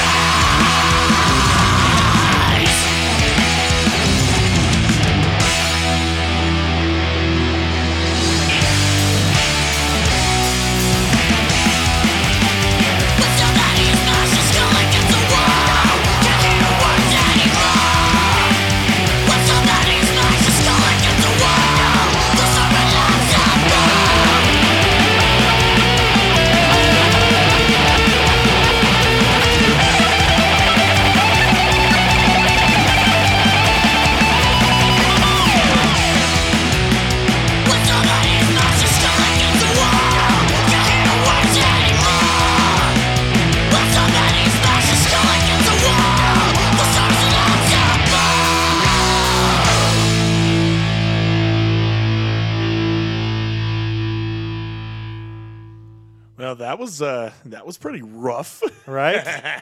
Great stuff. Smashing Skulls after 15 years. That's what they're leading it off with. It's pretty awesome. Yeah, you know what? It kind of is. So great street punk. Ruffianz are great. If you haven't heard, go listen to that first album, Straight Outta Disorder. This one does have a lot of great tracks. It is a great album. 13 tracks. We're playing 2. We played 1. We're about to play 1 more. If you want to go order the vinyl, I think it's still pre-order. You can go over to their Bandcamp page. Their vinyl is red with black splatter. It's not black with red splatter. It's the other way around. Red with black splatter. Really cool looking. And depending on how you want to order it, there's a variety. There's gatefold. Also comes in black if you are into just straight black for your vinyl. And they do have some cool T-shirts. The artwork's great that goes along with it as well. So at Ruffianz, the Ruffianz, mtl.bandcamp.com is where you'll be able to go order that. Or you can just get the digital version if you don't do vinyl. But if you don't, you should consider it. Pretty cool. Sounds great. Looks great. Just put it in a little case and have it hanging on your wall. There you go. Especially when the artwork's as cool as this one, and it is cool. We are going to wrap the album up with the track that does wrap the album up, which happens to be the title track, and it's Straight Outta Dystopia. So one more off that awesome album. Here is more of the Ruffianz.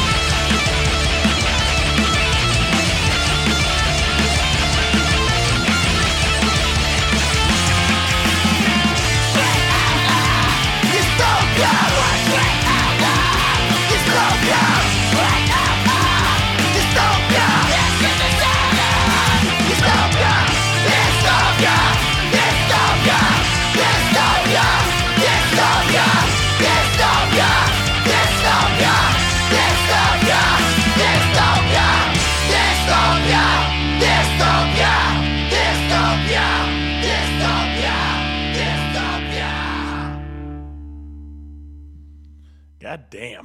Right? Yeah, the aggression is real. Yes, 100 miles an hour. They put the foot on the gas for that album. It's awesome. My kind of street punk there. Ruffianz are great. Go check out Straight Outta Dystopia. Again, on Denim Demon Records. And we are going to wrap up the show. Eric, what do you have that is not so punk? Yeah, not so punk, but I don't know. You can argue if it's well known. Yeah. Because of the song by the band in which it was written, by whom it was written, I should say, have so many other popular songs, especially from the one where this album rests as well. Right. Songs like Hey Jude and The Glass Onion, you know, the one that talks about the walrus, and Revolution and While My Guitar Gently Weeps. Right. So, yeah, in case you don't know, this is a song by the Beatles. Yeah, I'd never thought I'd be playing a Beatles song on here either, but I never thought I'd be listening to the Beatles as of late. The thing is, the Beatles are a band right now that are so goddamn popular. I mean, they're bigger than Jesus. Yeah, the fucking Beatles. But yeah, the band that everyone loves to hate and the one that everyone hates to love sometimes.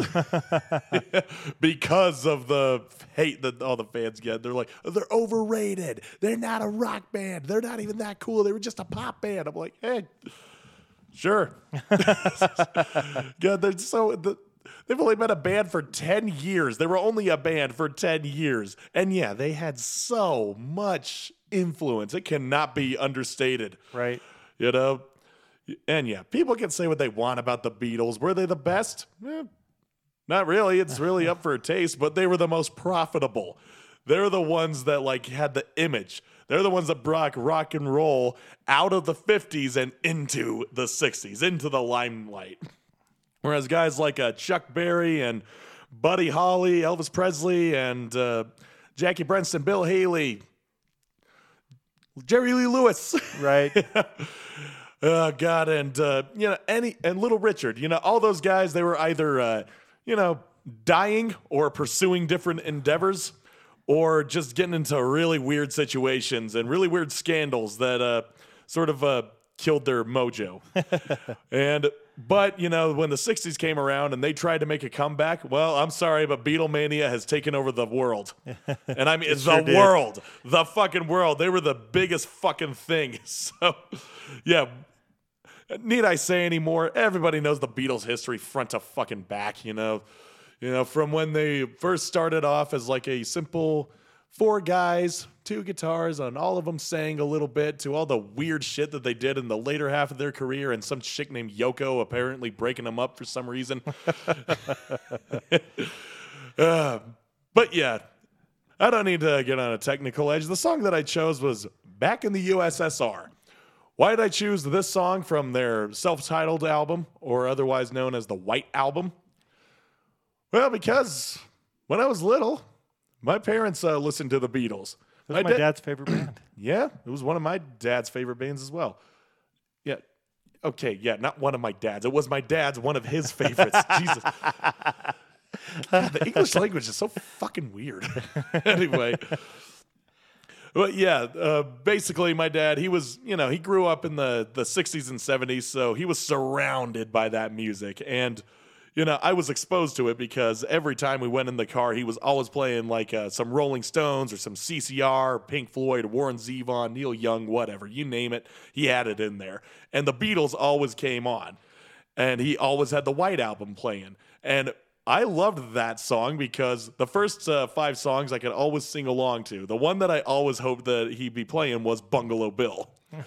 Hey, Bungalow Bill, what did you kill? Bungalow Bill. Yeah. Probably because it was so easy for my little 8-year-old brain to catch on to it. But I loved it. And so why am I not playing that one? Well, because Back in the USSR was the song that I noticed my mom actually sang. And the thing was, my mom, she's not exactly musically adept as my dad, but she does know some some music. And the Beatles, yeah, that was also her generation. She knew of that. So I remember she was driving me and my sister to school one day, and she had the Beatles playing in her car, and she was singing along to this song, and it was like culture shock for me. I'm like, wait, you know this song too? Because I thought my dad only listened to music at that point in my life. So yeah, that was pretty funny. So, but it latched on to Back in the USSR because also technically it doesn't sound like a Beatles song. It sounds like the Beatles are emanating the Beach Boys. Yeah, if you listen to it, it sounds like it's got that West Coast surf vibe to it, despite the fact that it's, kind of calling out communism and its sort of popularity contest. This was like sort of post-McCarthyism at least in the U.S., so it didn't bode over well in the U.S. too well. But, yeah, that's sort of the price you pay when you're fucking held up on such a high pedestal. True. Yeah, and this was deep in their career. This was 8 years in. So, yeah, this is the first song that you hear on the Beatles' White Album. I bet it's not what you were expecting, all you people who are old enough to remember that, who probably could give less of a shit about this show. But maybe this will turn you. This is Back in the U.S., Back in the U.S., Back in the USSR.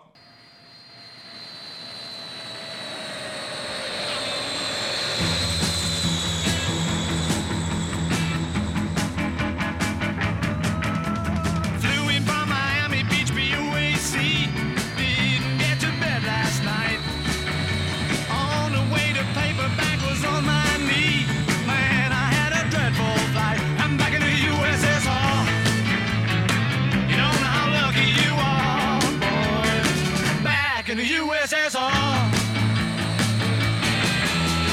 been away so long I hardly knew the place. Gee, it's good to be back home. Leave it till tomorrow to unpack my case. Honey, disconnect the phone. I'm back in the USSR. You don't know how lucky you are, boy. Back in the US, back in the US, back in the USSR. The great girls really knock me out. Leave the West behind. And Moscow girls make me sing and shout. That Georgia's always on my mind. Oh, come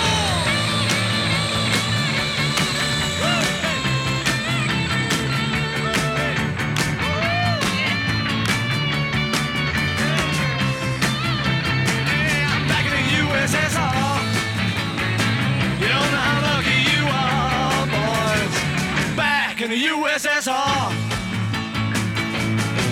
Well, the great girls really knock me out. They leave the West behind. And Moscow girls make me sing and shout. That Georgia's always on my mind. Oh, show me around. There's no big mountains way down south.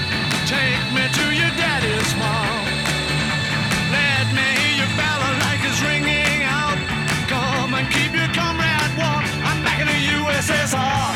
Hey, you don't know how lucky you are, boys. Back in the USSR. Oh, let me tell you, honey. Hey, I'm back.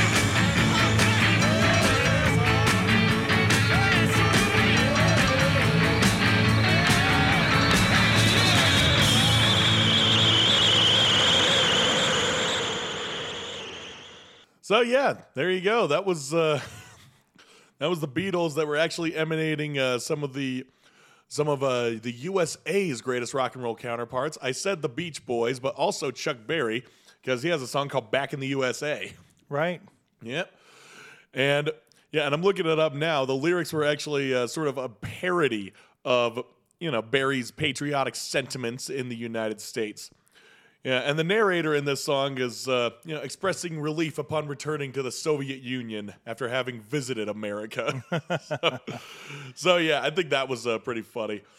And also explains why, it has such a Beach Boys sound to it, because they're trying to make it sound as American as fuck. But, is that my favorite Beatles song? Probably not. I don't know what my favorite Beatles song is, even if I have one. It's just... They got so damn many. But This is the Beatles album that I go back to with with fond recollection. And yes, it's the album with the infamous number 9. Number 9. God, I hate that. I like the rest of this album. I even love it. But God, what the fuck did you do there, Yoko? I know that was your idea. Fucking number 9. What even was that? What was that song called? I don't remember. Yeah, no one should remember. I think it was, Revolution 9. Speaking from Lennon, Harrison, Ono, and George Martin, their producer. That was stupid.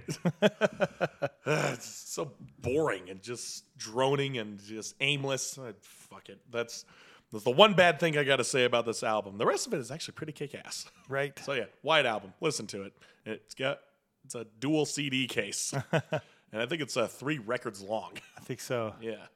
Pretty cool. So yeah, that's all I got to say about the Beatles. I know I could say more. A lot of people could say more. It would take up a whole day. Right. But I'll leave it at that. All right. I've got thrash metal. Eric did the classic rock. I'm wrapping the show up with some thrash metal. Hell yeah. The band is Legion. They're from Barcelona and Catalonia. Their first release came out in 1989. This specific release came out in 1992. This release that we're going to cover here is Labyrinth of Problems. And yeah, it's that thrash metal that kind of, you'll hear it here in a moment, but it's kind of that stepping away from hair metal, but kind of still has some of those sounds as well. So kind of like speed metal. Yeah. The band, their last release was this release in 1992 until in 2002 they put out a new album called Legionize. So 30 years after they put out a new one. Demons Records is reissuing this one, Labyrinth of Problems. DMS sent us on June 13th a copy of this to check out, so I want to talk about it. And if you like vinyl, well, guess what? You have another opportunity to get Legion's Labyrinth of Problems. The track we're going to check out is called Dead on Arrival, which is also, it looks like Dead on Arrival is also on Legionized. So let's listen to the track. We'll talk more about it after. Here goes.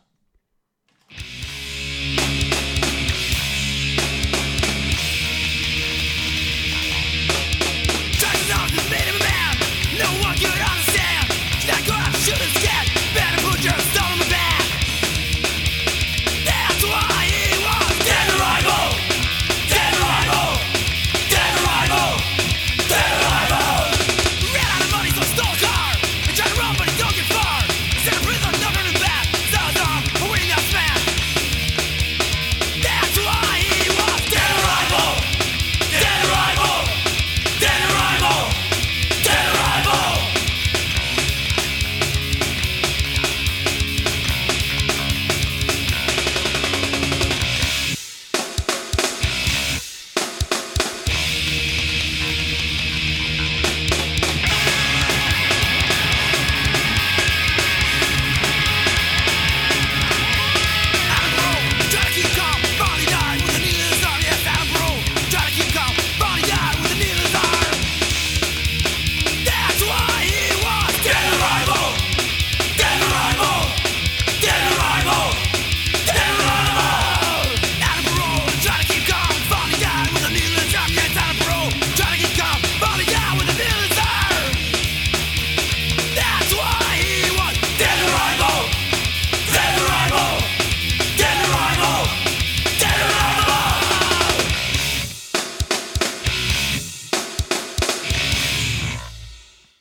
All right, so I had it kind of right.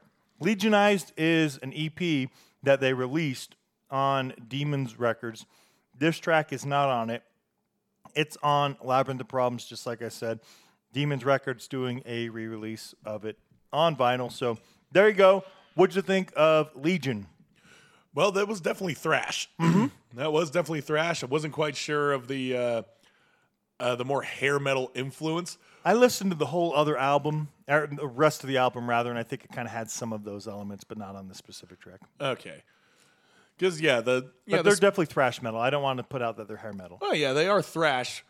But when I think of speed metal, I think of guys like Megadeth or Overkill or shit like that. It's like when you compare hardcore punk to skate punk, it's like, yeah, it's got the speed, but they are definitely different. One is more melodic, and one is more gruff. Right. You know? That's the best way I can compare thrash metal to speed metal. Because, you know, speed metal, it's sort of like, it's fast, but you got a lot of nice little soaring melodies from the vocals and just how the guitars just kind of ruminate off of each other. But when I think of thrash, I think of fucking Slayer, man. Well, good stuff. They're out of Barcelona. Go over to Demons Records and check out that reissue on vinyl of Labyrinth of Problems. We're going to wrap up the show now. Thank you, everybody, for tuning in and listening all the way up to this point. You can find us on iTunes, Spotify, Stitcher, Amazon Music Player, FM, Podvine, Verbal, and SLCPunkcast.com. POW Radio's up and going. After I get back in about 2 weeks, we'll definitely be pushing more. Waiting for the Apple app to be finished. The, Google. That app is done as of like 2 days ago, so Great. you can go check it out there and listen to it on the app. And the bands are found at PNDFTW on Instagram, at RTL Punk, at The Disorderlies, at C.I.D.B.band, at XYOTKX, and that is for Year of the Knife, at deadstreets.pnw, at Double Fisted Band, at This Is Hell NY, at The Ruffianz, at Legion Band Oficial, and the shows at SLC Punkcast. Eric, where can we find you?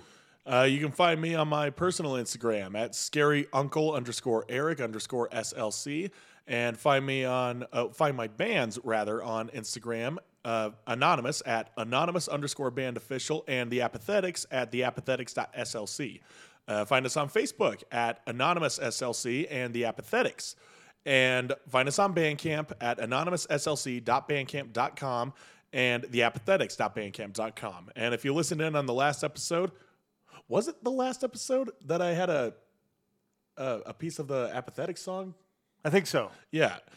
So basically, you know that new Apathetics, at least, is in the works, and it's almost done. New Anonymous is also in the works. We're making some decent headway. It's overall, it's sounding fucking great. That's awesome. At some point before the end of this year, you'll have music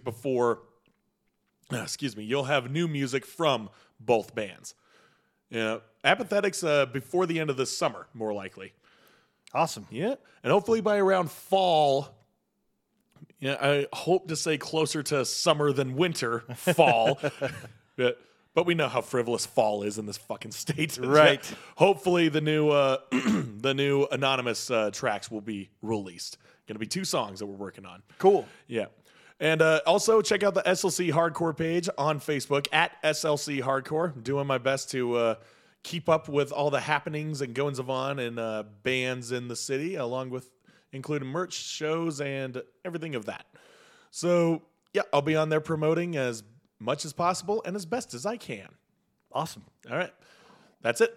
All right. Bands are found on Facebook at PNDFTW, at Reason to Leave Punk, at Disorderlies NW, at C.I.D.B Moshcore, at Year of the Knife, at Dead Streets, at Double Fisted Band,